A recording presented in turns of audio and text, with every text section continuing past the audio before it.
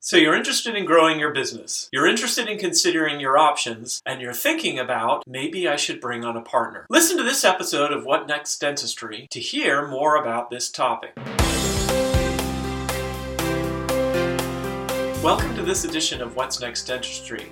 Thanks for joining us, and we are grateful for our sponsor, Laeta.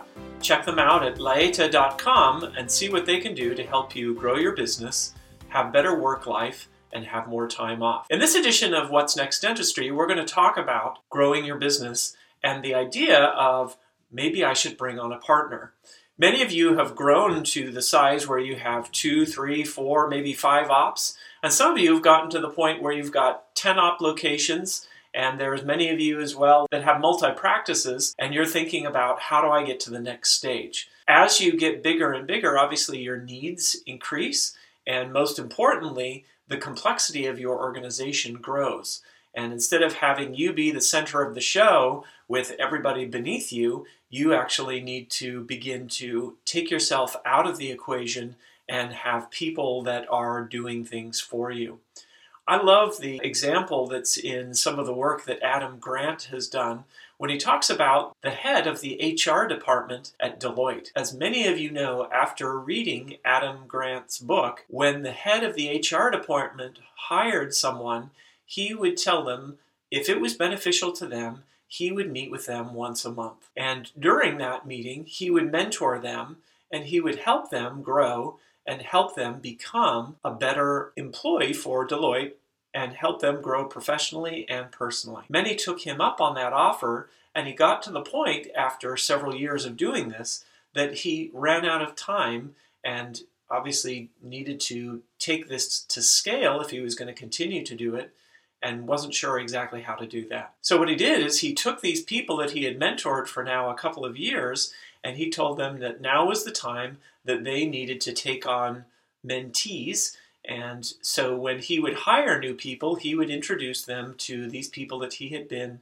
the mentor to, and they would then take on these new hires and be their mentors.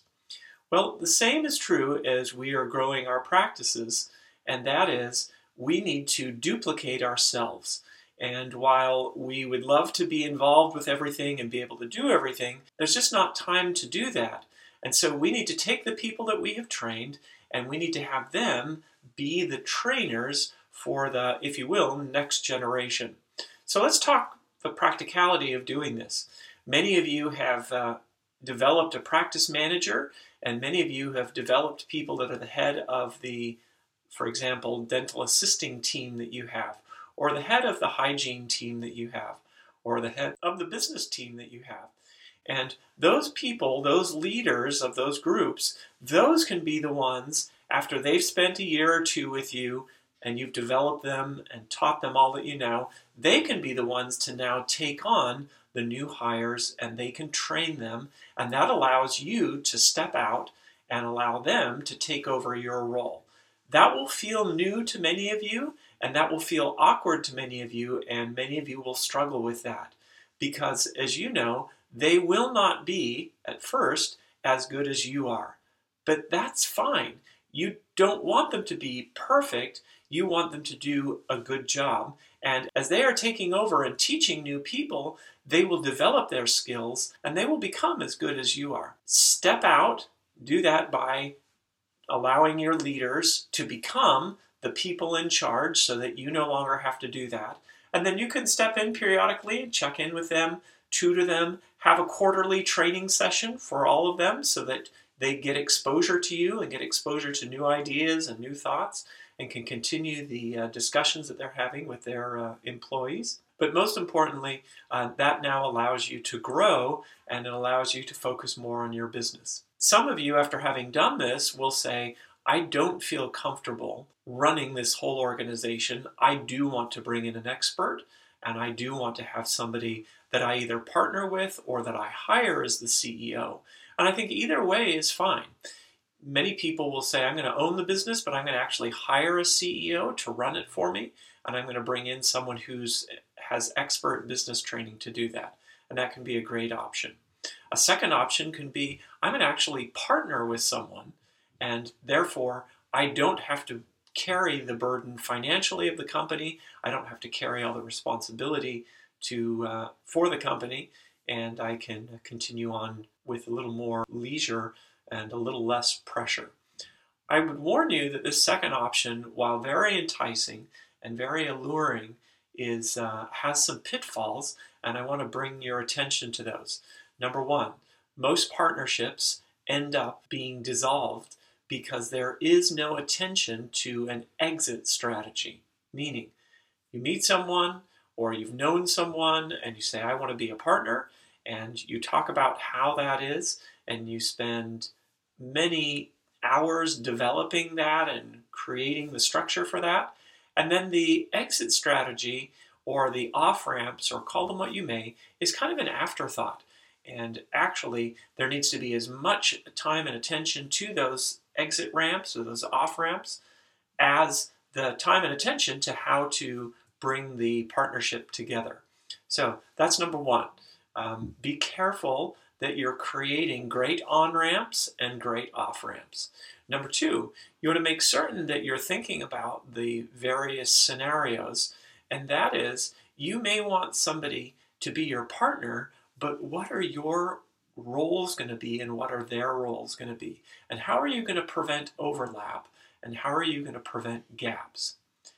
Many of us love to micromanage. We've been taught as dentists to pay a lot of attention to detail, and not everybody has that same level of detail. And as business owners, so frequently, when things aren't going exactly the way that we want them to, we then step in and get it right. And that does not work well in a partnership, because what inevitably happens is that you begin doing more than 50%, and then more than 60%, and then more than 70%, more than 80%, and then you're back to almost running the entire thing again, and yet you're not getting the financial reward. This creates a lot of tension, frustration ensues, and then the organization, or the partnership rather, blows up and things have to be dissolved. And that's where you need a good off-ramp.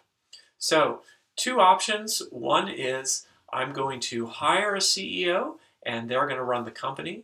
The second is, I'm going to hire a partner and that partner is going to help me run the company. And clearly there's pros and cons to each.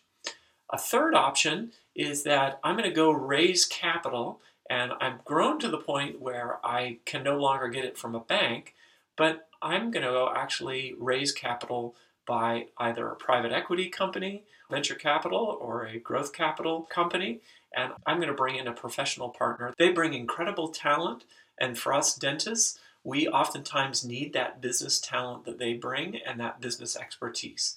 However, please beware that they want to make sure that you are successful, and they will have ways of guaranteeing that you will be successful. And that is because they own a portion of you. Once you have sold a portion of the equity, they will make absolute certain, and they will do everything possible to make sure that you are successful, even if it means eliminating you from the equation because you're actually not capable of growing your company to the level that you want, or you're not the best person to grow it to that level. And there's nothing wrong with that, but I just want to be very clear that so often as dentists we're thinking, all right, let me grow my organization and let me become this big businessman and let me run a multi-location facility, and yet we don't have the professional training. And when you partner with these private equity groups or the venture capital groups, they will quickly recognize that, and they will see that you are your own detriment, and they will make certain that you are no longer your own detriment. And so just be careful that you may be doing yourself out of a job, and that might actually be the best thing for you and for your company. So please don't think that when they come in and they decide to take over because you're not fit to do this and you don't have the expertise to do that, that can actually be a blessing. And many people I know have gotten upset at them, and actually it turns out they've made a lot more money, they've been a lot more successful, and they've had things go the way that they dreamed them to go. The only difference is that they're no longer the center of attention, somebody else is, and they're simply making the money off of this. So really 3 options. Think about those. I'd be happy to speak to you about all 3 of those. And there are also others, but I'm trying to keep this very simple because oftentimes we love to confuse ourselves as dentists. And so think about the 3 that I've outlined. Feel free to reach out to me. Thanks so much for joining this edition of What's Next Dentistry.